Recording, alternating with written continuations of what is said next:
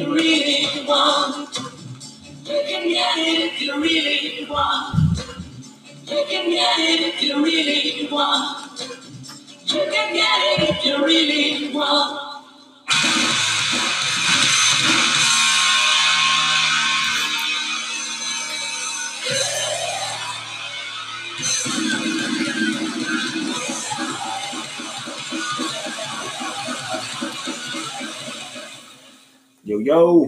Yo, what's up, everybody? Welcome to the Powerline Podcast with Angel and Doyle. What's good, man? We got a cool-ass guest today. Known this guy. Met him maybe last year? About a year ago. Now, yeah. Something at the Tucson, if you guys remember those Tucson days. We got Mexi. What's good, bro? It's good. How's it going, everybody? Everything's going great, man. Everything's going great. You know, it's fucking middle of the week, hump day and shit, just getting off of work. Did you have a good New Year's? I didn't ask you about all that. I had an uneventful New Year's. Yeah. I feel like it's either that. It's either like you had a ball or you're just chilling. I just went to work. I feel you a lot, Peter. I went to work at 11:45 at night, and I sat in front of my work and watched fireworks from work. That was boring. Yeah. What time did you get off that day? 10 a.m. 10 New Year's Day. Fucking the next day. Jesus. Yeah. Damn, that's fucking wild. But yeah, man, it's cool to have you here, man. It's super dope that you came through and shit. Yeah, we've been trying to obviously talk for a little bit and shit. Yeah, just, it's it's busy, man. Busy schedule, busy, yeah, of course. Busy. Life is busy. I'm glad that we made this work. Yeah, hell yeah, man. For sure. Yeah, man, we're gonna jump right into it, dude. First thing I want to talk about, man, is Furious Styles. Oh, shit. Okay, so we're starting from the start, so yeah. Yeah, we're starting from the beginning, and we're gonna get it to now. Like, I really want to touch on that. Like, what's up with Furious Styles? What is up with that? I mean, that was a band that, I was in that band for, it was probably like, we started when I was like maybe 23 years old, I think, something like that. And it's funny, I was looking for a live video on YouTube yesterday, and I came across the last show we ever played, which was 2010. Okay. That was when I was playing in Donnybrook at the time, and we played in Washington, and we assembled a scab lineup of the band and played one more time. I don't know. Would you? It was on Eulogy, right? Yeah. It was Furious Styles. Yeah, the first record was on this label called Hand of Hope, which was like a subsidiary of Eulogy. Okay. And then then the second one was just on like Eulogy proper, and right. then and a label I think that's why I remember it. Called Alvaron, which was like in German for Europe. Right. Yeah. I don't know. Yeah, no, I think, because I was telling him, he brought that up, and I was like, oh, yeah, that's cool, and I obviously know that of your past writer. I remember that coming out. I remember that time, like 2006 to 2010. That makes sense, too, that your last show with them was 2010, because, like, I feel like that era, that's kind of when that benchmarked. 100%. That, there was that wave. I was talking about it the other day, like the wave of... it was kind of like the Eulogy bands. There was right. Donnybrook, Shadow Realm, Mongoloids, Black My Heart, Know the Score, Kids Like Us, Know the Score, Thick as Blood. Everybody was really those bands were all very active for maybe a 6-year time period. I feel like yeah. It was about 2005 to 2010, which coincidentally was when Furious Styles existed. Our demo came out in 2005. And the last time we ever played was 2010. And so we were, I guess. And were you guys, I know they had people from all over. I know Eulogy's Florida. Were you guys in Florida? No, we were based out of Seattle, Washington. Right. And that's where you kind of laid a lot of roots, right? Yeah. There, yeah. I moved, I was born, okay, I'll give you the quick rundown. Let's do it, man. I was born in Kansas City. Okay. And then I grew up in Oceanside, California, like North San Diego County. Yeah. And when I spent a couple years in Oregon in a school for bad kids, I lived there for a few years, from 13 to 15. Back to San Diego, and then I went to Seattle when I just turned 17. Okay. I got a one-way ticket on the Greyhound because I heard my homie had moved there, and I went looking for my friend, and just to try to do something different. I feel you, yeah. And then I stayed for 10 years. You ended up just staying for 10 years. Yeah, Jesus. yeah. I really liked it at the time. I've only been there like a couple times, but it seems like just like a super cool town, somewhere where you could definitely spend 10 years. It used to be. It was super fun. Like I got there in the late '90s. Music was very cool there. Like the punk scene was fucking cracking. You had Portland like 3 hours away, and you know there was just an abundance of good bands, and shows were great. And you know, I mean, and part of it was that I was a kid. I was 17 years old, so it was like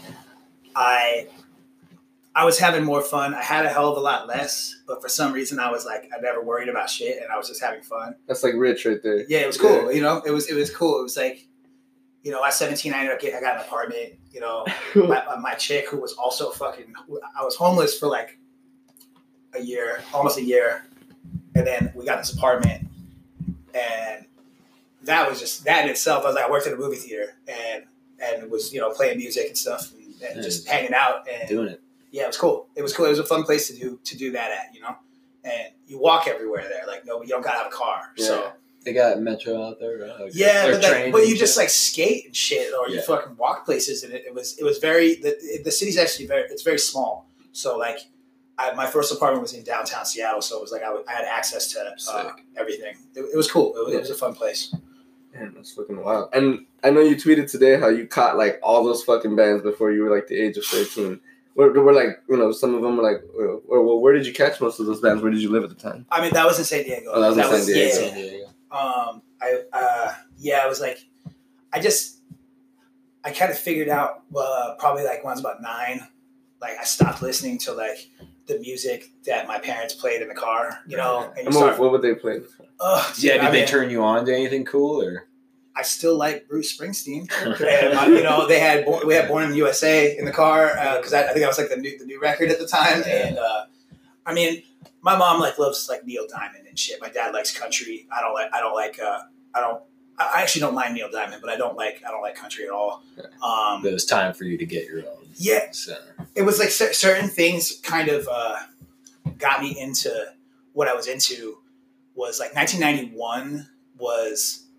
I was, you know, saying earlier, it's like Terminator 2 came out, and Guns N' Roses, the song "You Could Be Mine," they had a video for it, and there was, you know, they had the fucking Terminator in the video. My dad took me to see Terminator 2 in the theater, and it was just like that like Guns N' Roses was like kicked off a lot for me as to like what I was going to get into. Like they introduced me to a lot of things. Like the first time I heard a Misfits song, I saw Guns N' Roses when I was 10 with my dad, and we Guns N' Roses, Metallica, and Body Count. And where is this? Where is that? This was in the same day. It was actually at it's the stadium, Jack Murphy Stadium, which I don't know what they call it. I don't even know if they use like it the baseball stadium or something. Yeah, it was where the Chargers played and where the Padres played at the time. And they Body played. Count. They played that, and that was. I mean, I'm not going to diss Body Count at all. Like that shit is cool, but it was very. At the time, they were a very important band because they were. Essentially, like the government at the time was very into censorship and like really with the gangster rap shit and like rock shit, like anything the really metal, like the moral majority shit was really happening, and they were really after the idea of censoring music, those mom committees and shit. Yeah, and so like you have the government would be talking about body count. Like they would be so that Body Count album came out. And like Cop Killer was like the scariest song anyone had ever heard, and that shit was huge. Like when I was little, that shit was a huge deal, and it really it made waves, you know. So like, which like I immediately latched onto that side of things because like it was. I mean, it was cool. I was like, yo, this is. I relate more to this. Like I wasn't a cool kid. I wasn't, you know. I was like a little fat kid with glasses. Like I didn't like. I wasn't, you know, I wasn't doing nothing particularly interesting, but then I figured out that there was like something going on that I could relate to. Something. I mean, I don't even know if relate to it is what I even mean. I was just kind of like something you reacted to, like the way you did. Something grabbed me about it. You know, what I mean? Part of this I connect with. Yeah. Like so, I said, like I was saying, I saw GNR. They covered the Misfits, and I remember that's the first time I ever heard a Misfits song. Yeah, because they ended up recording it later for that Spaghetti Incident record, but they covered Attitude and Duff sang it, and I remember being like, the song stood out. Well, because Axl wasn't singing for one, you know. Right. And I mean that too among like the other Guns N' Roses tracks would stand out. Yeah, obviously it sounds totally different, and it was I went looking for that after. I was like, whatever that is, like I love these guys, and then they love this, so I got to hear what this is. Right. You know, it was like before that, you know, which is like that's how you got into things. Then there was no internet, there was nothing like that. So all you really did to get into things was you find connections between bands. You read a thank you list. Yeah, I was gonna say a thank you list. Or... Thank you list. You look inside a record, like the old like the first couple Rancid albums. They had all the flyers in there. So you go through and you're like, who's playing with them? Who are these bands playing with? Like, and what are those? You know, what are those bands? And you know, you go to the store, you go to the tape store, and just be like, all right, what you take a gamble on all of it because you never knew if it was going to be good. You know what I mean? You never really had. I mean, luckily, most of it was, but. You know, I think that usually if the album cover is good too, then I'm like, yeah, for sure, this is probably gonna sound badass. 100%. Cover. Rarely do you have the misleading album cover. But right. Sometimes you do, man. Sometimes you got some shit that like, you know, I don't know. I'm trying to think of an example. Yeah, I don't think I've ever had like a misleading one. I think the most misleading album cover in history is Meatloaf Bat Out of Hell. Because it looks like one thing and it sounds like another. I don't have an opinion on it because I just don't listen to it. It kind of looks like it could be like a creator kind of album cover. It looks like it could be like a heavy metal record of some sort, and obviously it's not. And I remember being a little kid and seeing it because it was right next to Metallica. So I would always see the cover and I'd be like, "What is that?" Like I'm like, the name is so stupid. Like there's no way that's cool, but it looks awesome. Yeah, you know, motorcycle and shit like that. Like it looks incredible, and then he put out Bad Out of Hell 2 around then, and then I heard it because it was on MTV, and I was like, "Oh, this is not sick at all." Yeah. This is not. I'm glad I never bought this. Yeah, dude. I remember my dad used to have this van, and apparently, like, it got broken into. They took like all his tapes. They like took everything. But one of the things that like survived, I guess, was this Venom tape.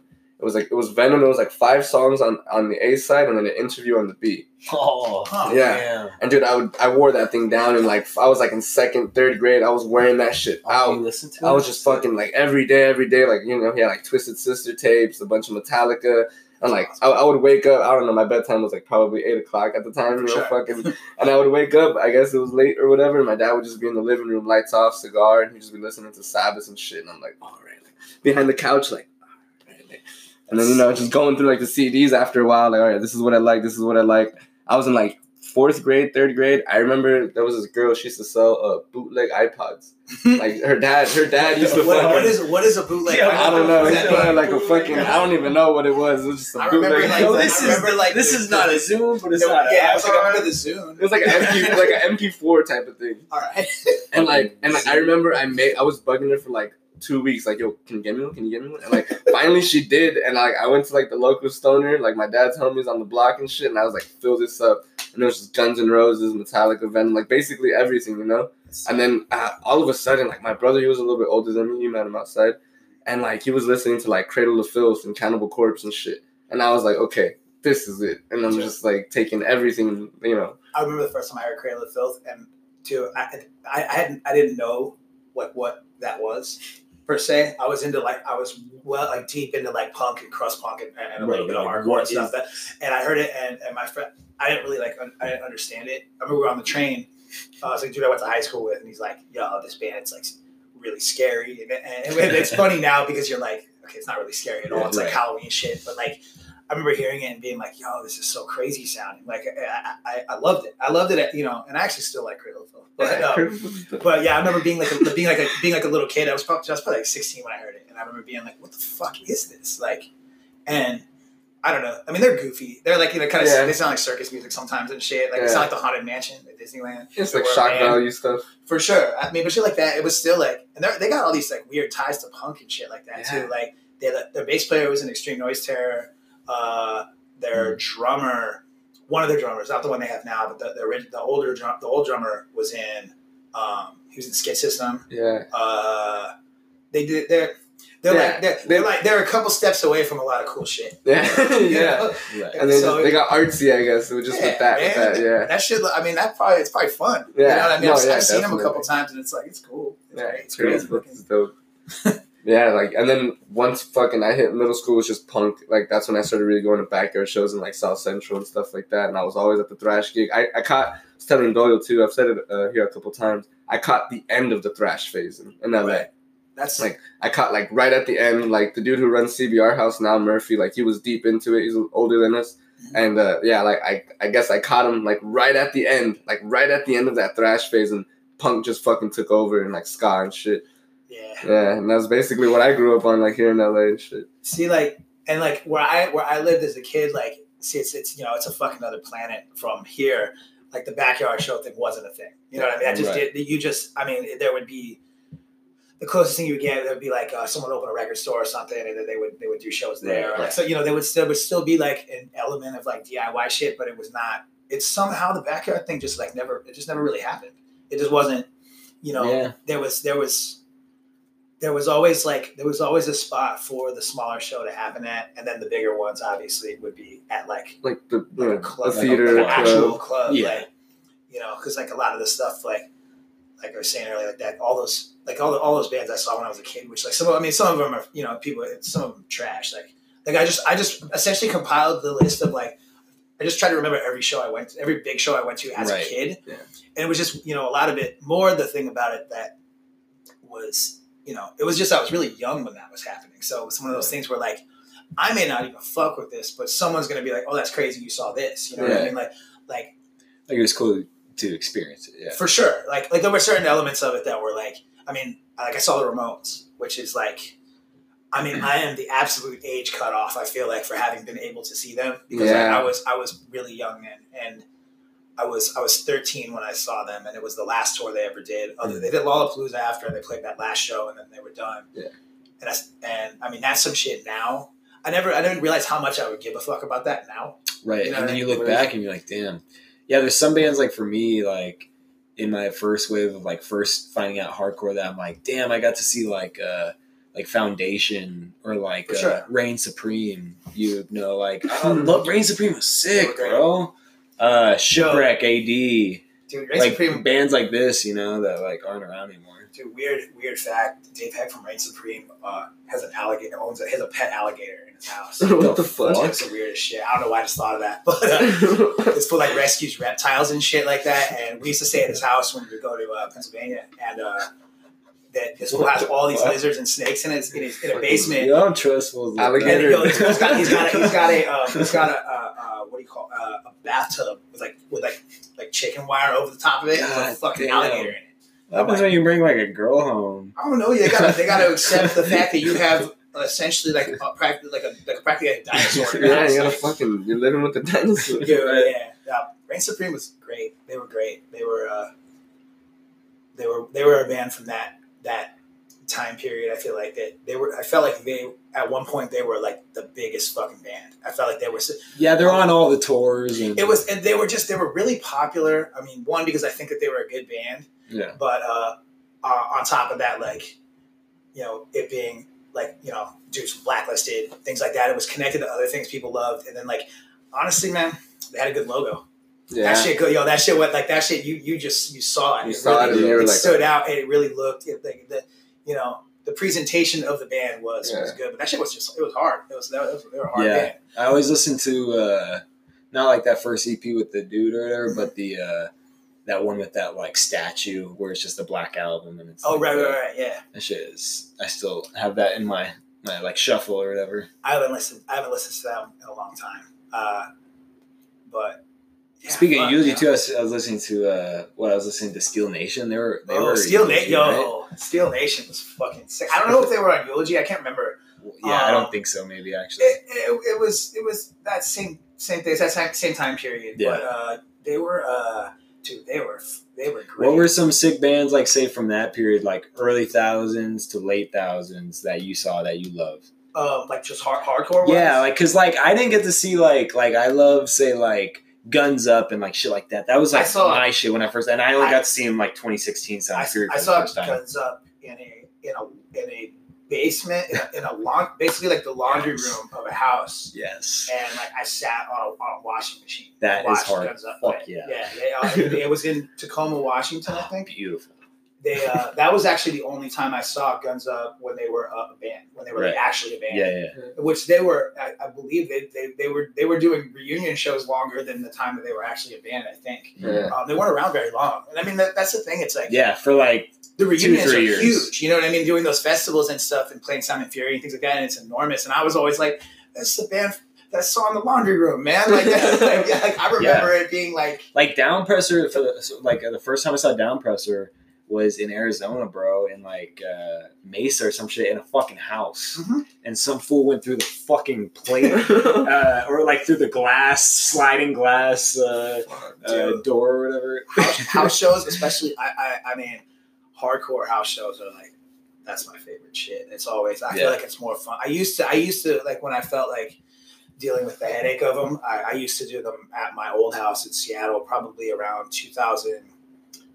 Oh man, it was probably like 04, maybe. I had this house and 04, 05, and we had a couple bigger things there. I think the biggest show we had was Blacklisted, Cast Aside, and Down to Nothing. Sick. Played in my living room, and that. Other than that, there was there'd be local shit. There'd be whatever. It was kind of just if we could have. If there wasn't if it was too small for like a real venue, just book that shit at my house. And like at the time, every time Blacklisted would come to Seattle, there was a time period where I was always booking them because like I knew one of the dudes and he would just shoot me a fucking text like, "Yo, we need a show." Yeah, and so I got you. I just did that. What are some other Seattle bands from back then? Wasn't Sinking Ships from Seattle? Yeah.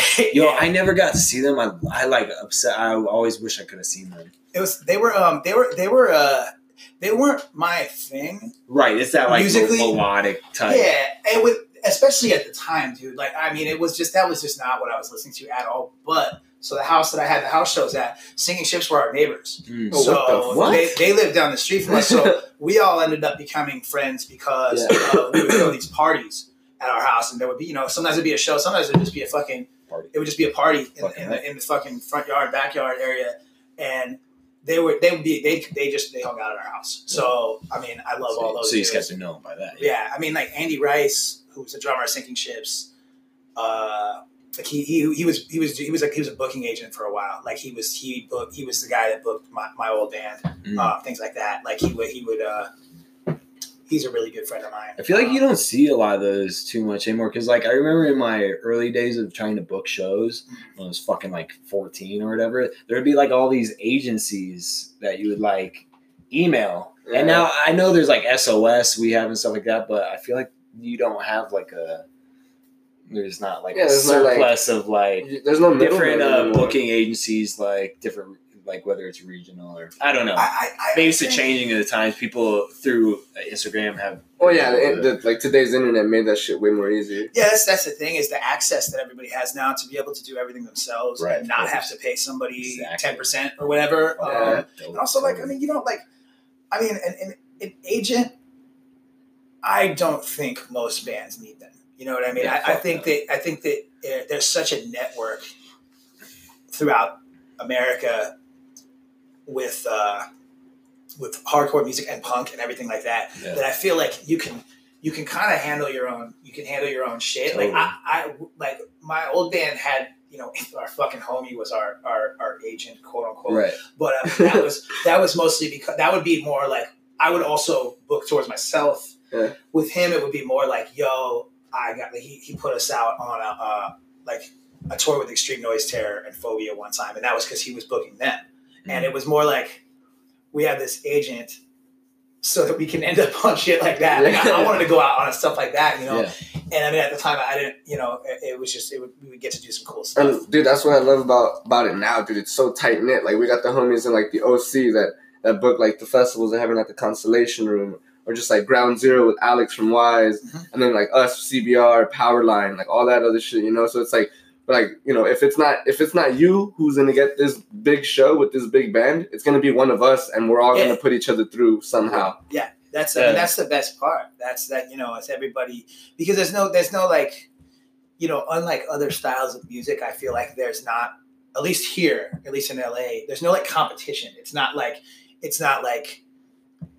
I don't know. It's because some people can get like that. It's fucking metal shit or like it's definitely a metal thing, bro. Other stuff. I mean, those people are fucking dick suckers, man. Most of them are fucking losers, especially like fools running these clubs and shit like that. There's one in Seattle. I remember this place called Studio 7. And it was like the policy was like respect venues except that one because fuck that place. But like I went to jail there actually. Is that the article you posted the other day?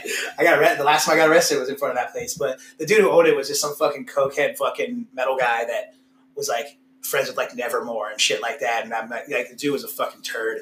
And they just never had it. Those people never have any idea like what everything is. They don't get it. They don't understand that it's like.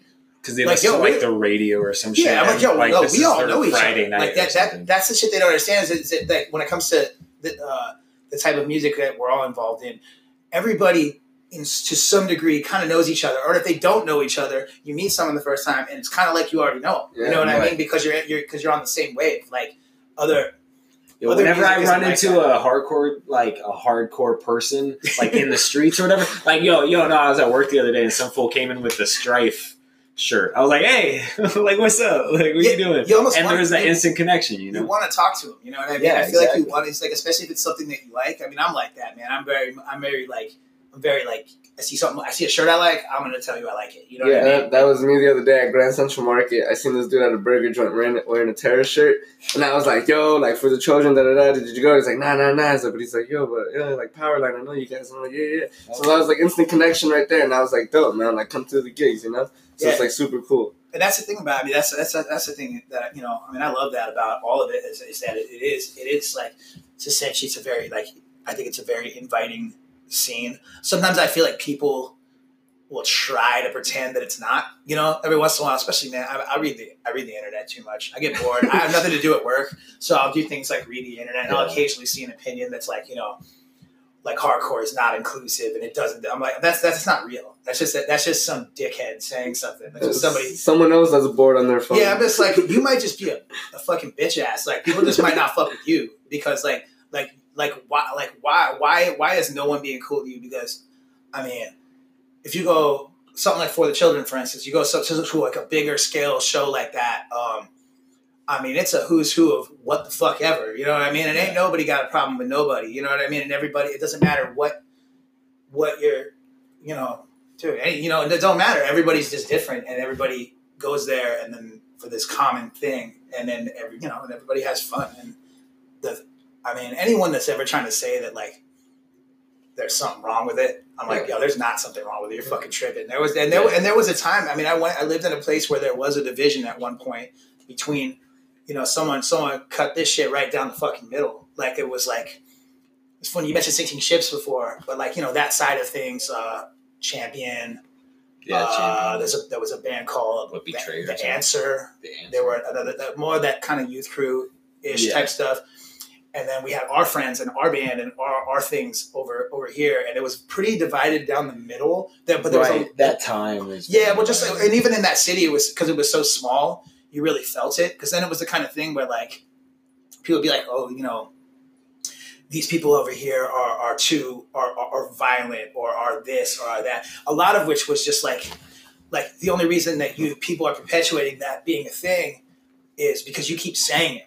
Right. And it's not really, a lot of it wasn't really real, especially because like at that time period in my life, I feel like 98% of violent things that may or may not have happened weren't happening at shows.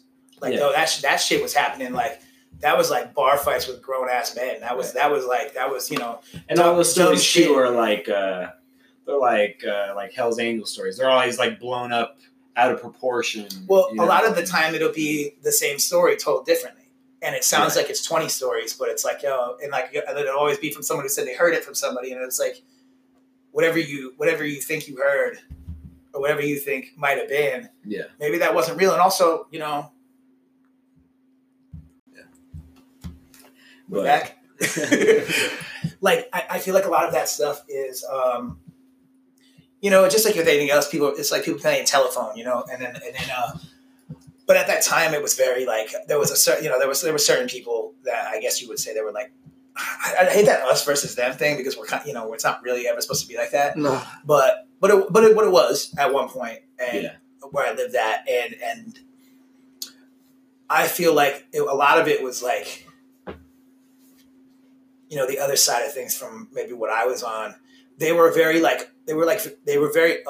unwilling to be like, let's just fucking pound it and call it a day. Right. Like everything's fine, you know. That like it was like they wanted like some sort of like punishment for you for being different, or like they wanted you. I'm like, I'm not going away. Look at me. Like, what the fuck else am I gonna do for fun? Like, this is it. This is like, I know people be on some like, you know, like lifer shit, but like, dude, I mean, I've been listening to music like this in some form, punk, hardcore, metal, anything, essentially since I was about 10 years old. And, you know, I'm about to turn 38. So, and I'm still having fun playing in bands and shit. Like, what the fuck? Like, why would I do anything else? Yeah. I actually don't. If I like stopped wanting to go to shows or something like that, like, I actually don't really know what I would do. Even if I was a fucking millionaire, if I was a millionaire and I moved to Calabasas in a in a house, big ass house with a bunch of shit, what am I gonna do? Hang out in my house full of like stuff? No, you're gonna invite people over, throw a fucking fat ass show. Just have shows at the house. Yeah, I would build a venue on my property that no one can go into because I'm rich. You know what I mean?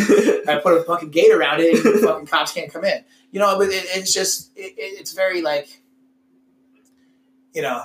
Yeah, no, I totally feel you. Yeah, I think whenever there is a problem, it's always just like the individual people too. It's not hardcore in a sense itself or the community. It's just like, say, one individual maybe acting a certain way towards that person, and it's totally just that. It's not. I feel like it would be like one guy would like, maybe someone would, you know, this is like the very beginning of hardcore on the internet, right?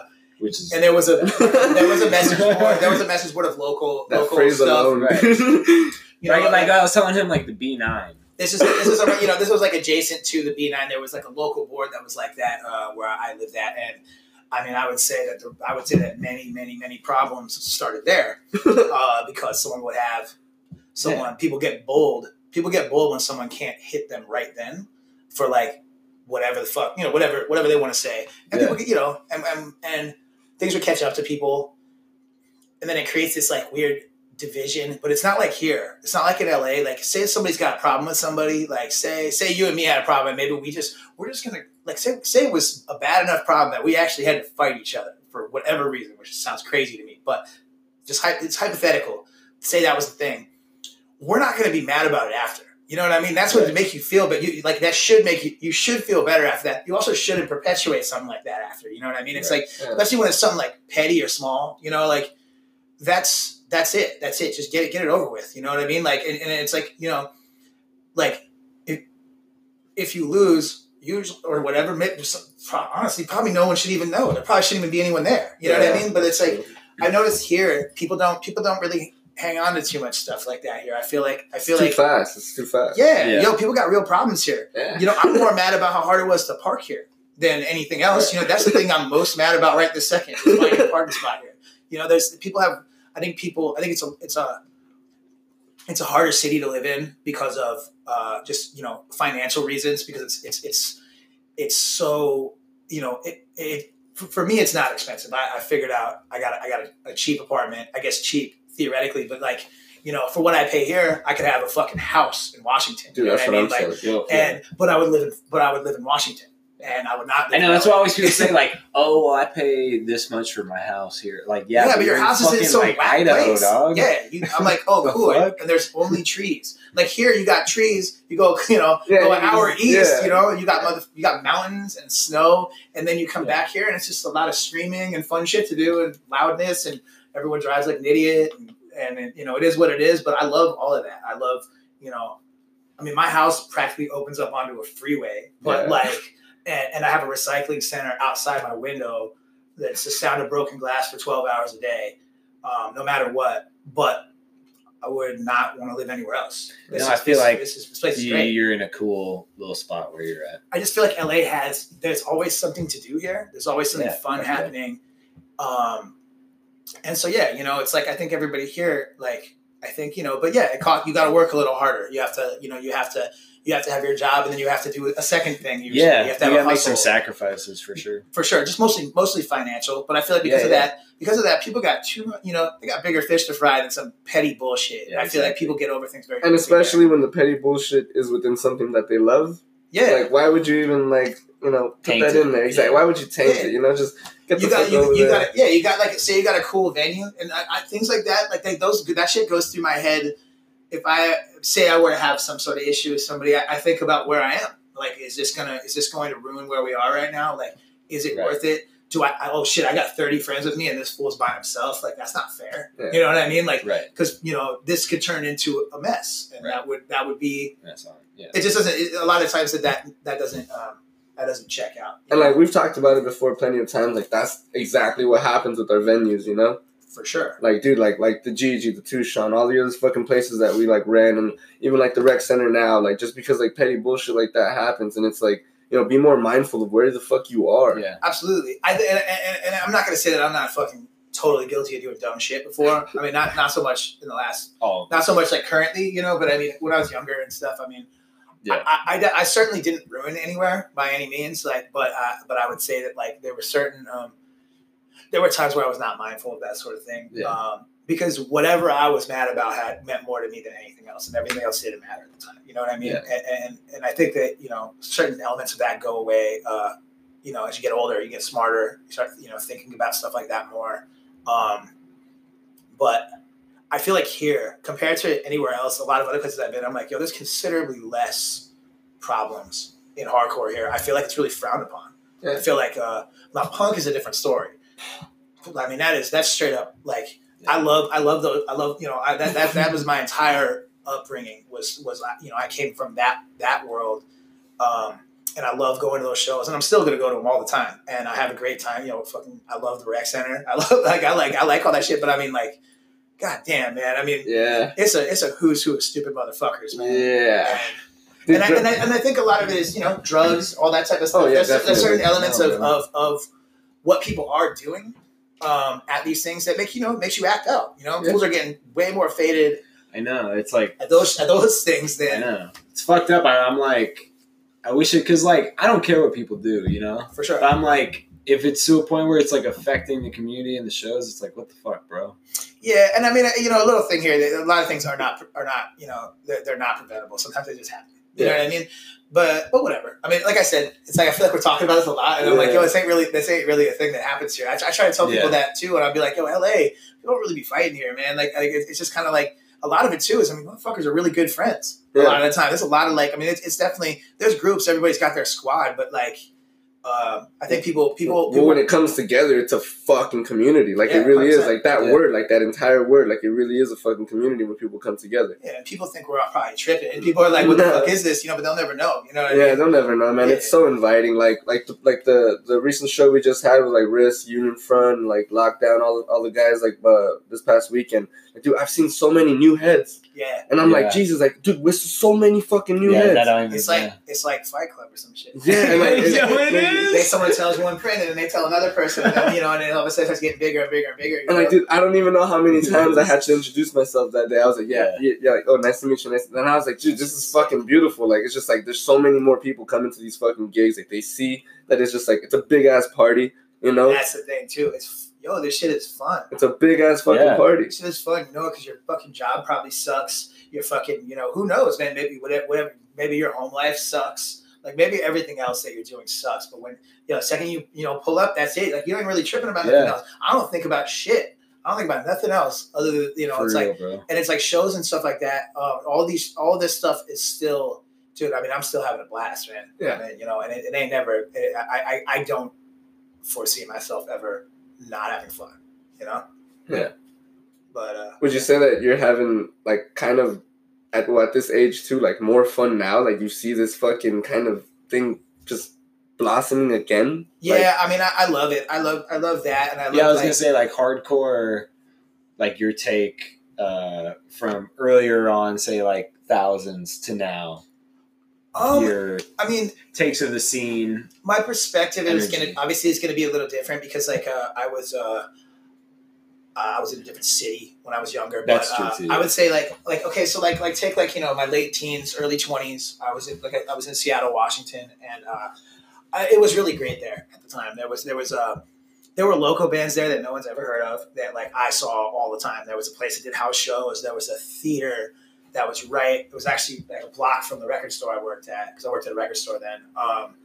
That was every big tour, all of them came up there. People went up there because the shit was popping. Yeah. You know what I mean? So like any Death Threat, American Nightmare, fucking who else? Converge, like all that, all those types of everybody that was really out there doing a lot of it. Then a lot of that Youth Crew revival shit, like. But then like and then also even like stuff I didn't really like the OC metalcore shit, like right, AT Visions, Bleeding Through, like all those things, like everything that was connected to hardcore at the time was all always coming up there, and the shows were great, and it was really really really fun. What about? I was going to say real quick. We're talking about 18 Visions. Did you see that documentary that came out about Showcase? No, I want to. Yeah. I loved Showcase. I think everybody did. I feel like I went to my first show there when I was. You heard the theater in San Diego? Old like late 90s, early 2000s, like legendary spot. Showcase was okay. So there was two of them. So there was Showcase was the one that everybody knows about is the one in it was in Corona, like next to Riverside. But that's the one that everybody talks about, like when they refer to Showcase. But people kind of don't know that there was a second one that was in San Diego first. It must have only lasted about 2 or 3 years. Mm-hmm. It felt like a lifetime because I was a teenager, right? But it was really like it must have only been about 2 years.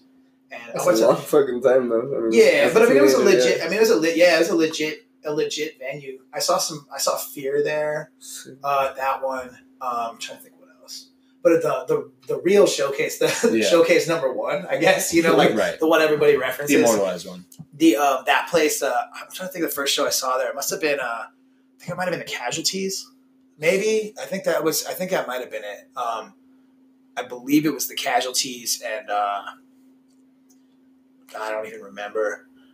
I want to say like Unseen or something like that, but probably not though, because that was a tour that came later. And the first time I went up there, I was probably, I want to say I was maybe 13, 14, something like that. Mm-hmm. Like I got to get my mom drove me. Like it was like that. It was, you have mom drop you off down the street. Yeah, exactly. Down the street. I remember that. You know what I'm saying? Like you don't want nobody to see you. Having parents or anything, like we were all, apparently we all just come out of thin air. Exactly. So I remember that type of shit. Like, Mom, drop me down the street. It's just, Punk created me. Yeah. I crawled out of a dumpster. Okay. And now I'm here. Like I don't have parents. I always thought that was such a weird little kid thing. It's like you're like being embarrassed of your parents. Like my mom's the coolest lady. I don't know why the fuck I was embarrassed of her. You know what I mean? I think I was just embarrassed of like an adult. Just being dropped off at the show. Yeah, I remember that shit. Too, totally. It was because especially too, like when I was younger. So I lived in like I said, I lived in like Oceanside and in Carlsbad area, like North County, San Diego, and that is that's like that could be like a 45-minute drive from downtown San Diego, like kind of where shows were. Yeah. So it was sort of like until they had the train that went down that way. You had to get a ride from mom, dude. There was nothing you could do about it. So That's true. It is what it is. I was blessed, man. My dad worked 2 jobs, and me and my brother were sneaky fucks. We'd just fucking hop on the train, get on the bus, or just skate somewhere. We'd just be like, "Yo, there's a show down 59th. Let's go." You guys got to see. You guys got it like way more sorted here, especially being a kid. I bet because of the fact that there is like the public transportation here. It's really super easy. It's better here. You know what I mean? Like where I lived at, it was very like. It was pretty hard to get around. Yeah.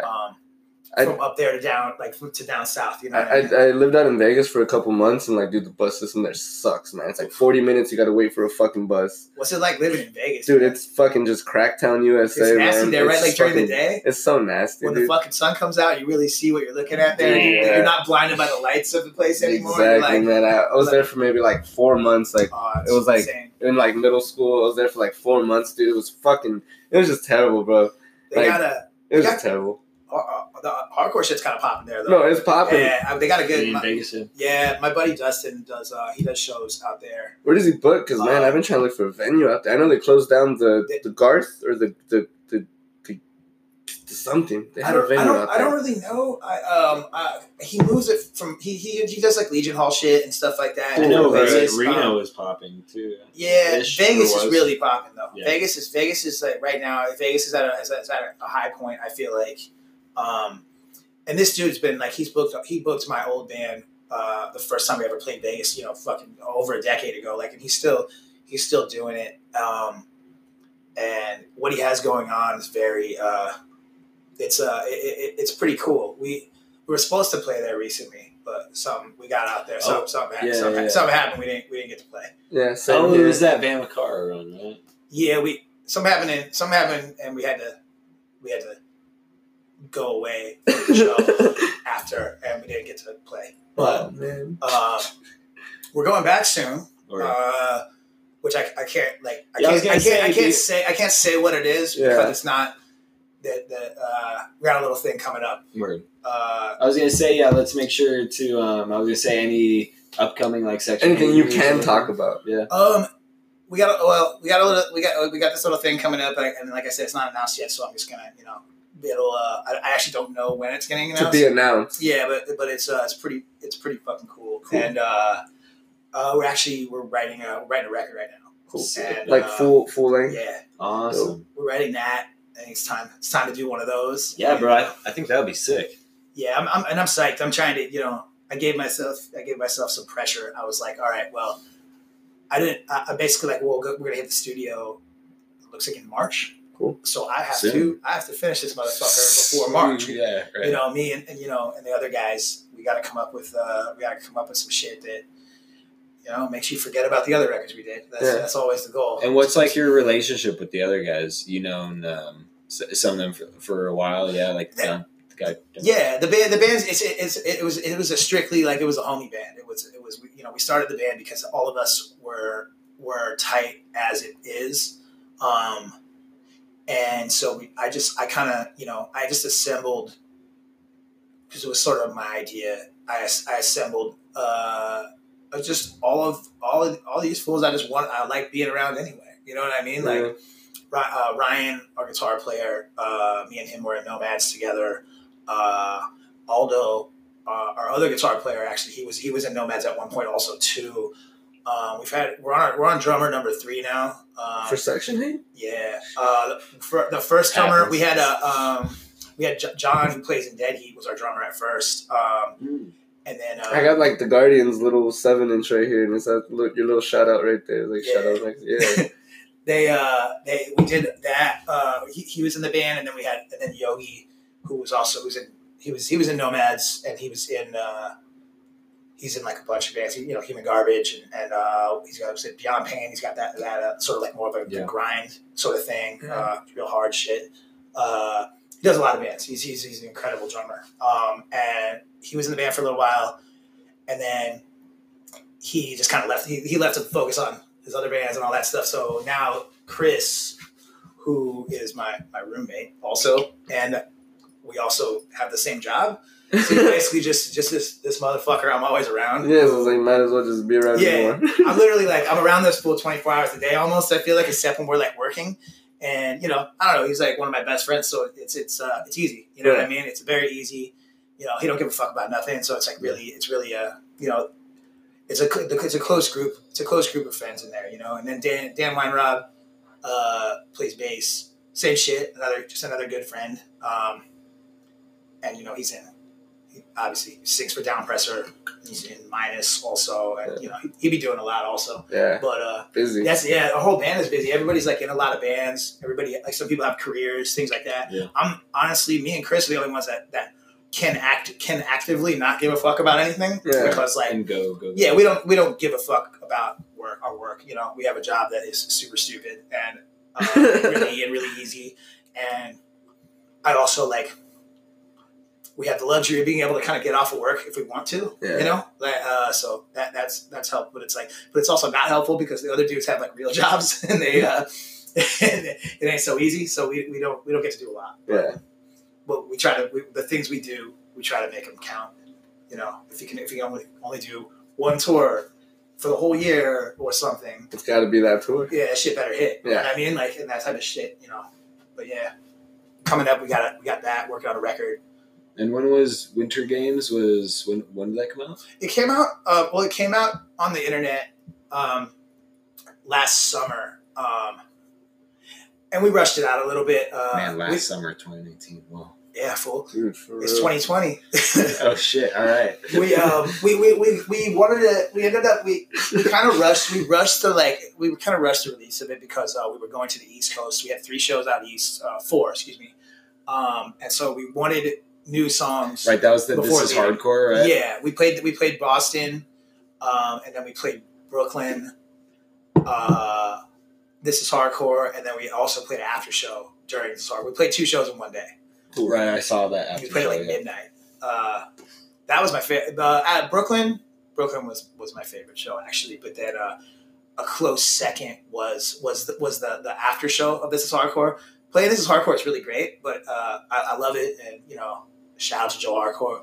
But it's we played first. We're brand new. We're a baby. You know what I mean? Yeah. We've been a band for 5 minutes. To be expected. Yeah. So we played first on Saturday, which is cool. People show up in the beginning. Definitely. You know, that shit was popping already, but you know, we played at noon. Honestly, probably better than like the second band, even maybe. It was third. You know, it was definitely great, and it was the kind of thing where a lot of people got there early, but we're still on West Coast time, so it's like, yo, you're playing a show at 9 a.m. basically, which feels super weird. You know what I mean? You're barely waking up. Straight up playing a show with sunglasses on because my eyes aren't open yet. You know what I mean? Like but it was super cool. I love that we had the opportunity to go out there and play, especially so early on in being a band. Yeah. And it's cool. This Is Hardcore is like I think it's probably my favorite fest. It's hard to say. I love Sound and Fury too. I know. We were talking about this. I love the Toy Drive also. I love it for the children, Yeah. which is basically a fest also. Real quick too, how was that? How was the Section Hey performance? I didn't get to go, unfortunately. I know Ruben was there, but It was. how was that for you guys? Oh, it was great. It was super. It was great. It was super fun. We played pretty early. Probably played like 6. I think it was 6:30, something like that, on a Friday. So it was one of those things where I was super scared because I'm like, everyone's gonna be stuck in traffic. I know how I would be. I'd be pulling up after traffic and shit. Yeah. So like, but it ended up being real cool. It was fun. Dope ass venue too. Oh, dude, it's a trip. That place looks sick. Yeah, that place is fucking wild. It looked like it's some sort of art place. It's like all concrete. But it's like, it looks like it used to be maybe like a fucking meatpacking plant or some shit. Yeah, it looks kind of looked like a fucking freezer. It was super industrial type building. You know, they only have a freight elevator, that kind of thing. And because of that, they had the show. The show was on the top floor of the building, which is the 5th floor. So you had to walk up 5 flights of stairs.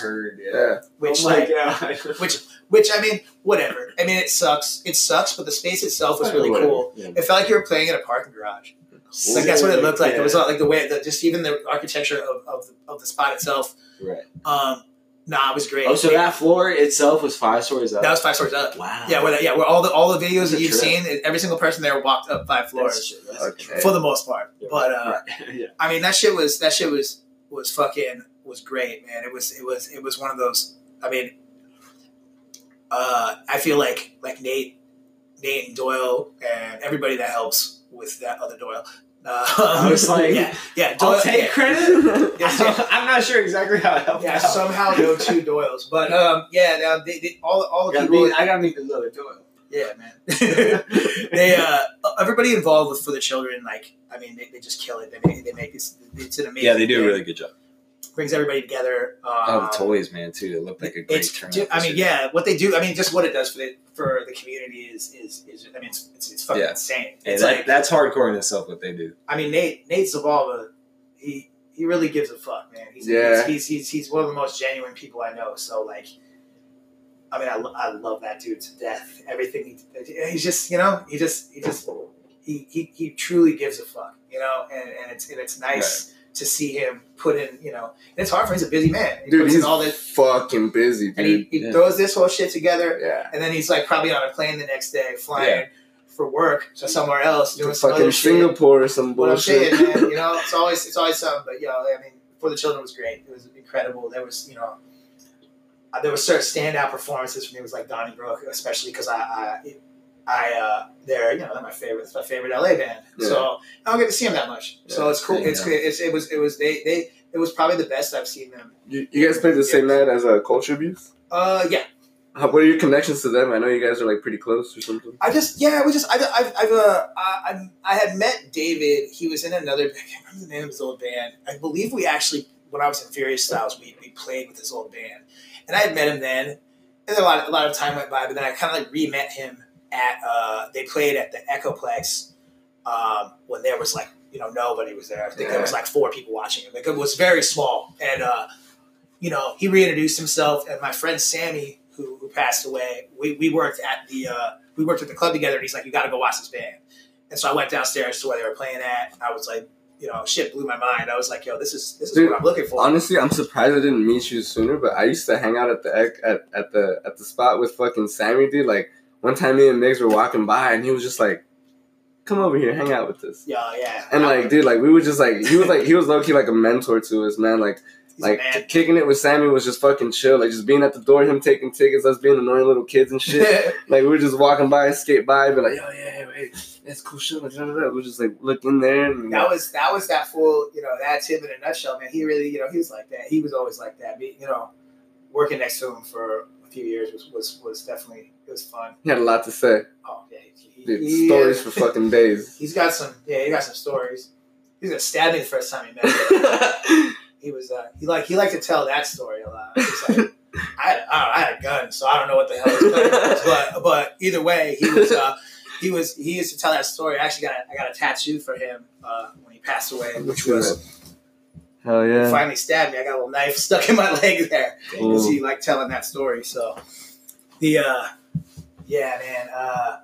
he kind of was like, go watch Culture Abuse. I watched him and I was like, yo, this is great. Bought the record.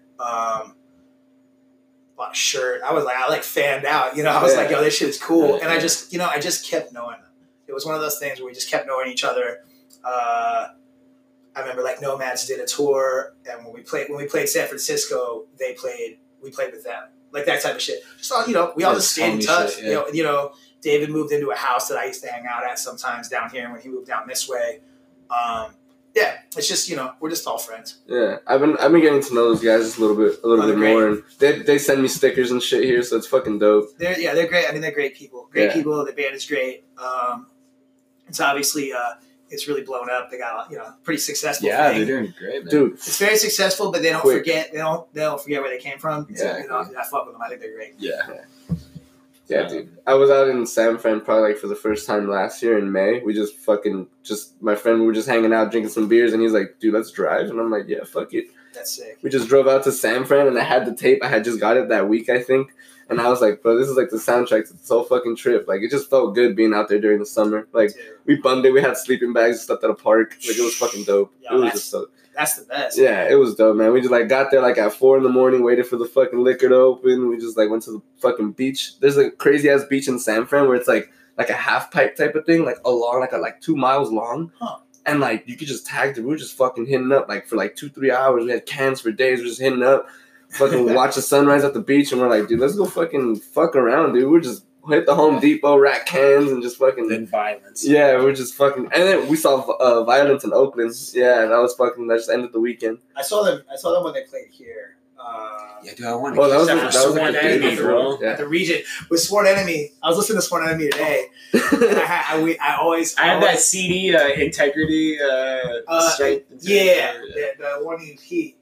Dude, I mean, as real as it gets, when that came out, that's one of the hardest records. That's unbelievably hard. It's unbelievably simple and hard. And you don't need to do too much to make some shit. We just got 1 minute. Okay. Shit. We got 1 minute left. Sworn Enemy is great. And then they became a metal band. It was not that great. I know, right? They tried to do that Bolt Thrower cover art shit. But when they were good, they killed it, bro. Amazing. I watched a bunch of random old footage from YouTube shit, New Jersey random shit. I want to make a couple quick shout outs too. Shout out Gulch getting on the announcing closed casket activities release. That's gonna be amazing. It's gonna be super dope. Want to also say shout out to Wise getting on Triple B. That's an amazing announcement. Amazing. You guys deserve that shit. Shout out Alex, Brax, all you guys. And anything else for you say, Mexi, as we closing out? Nah, that's about it.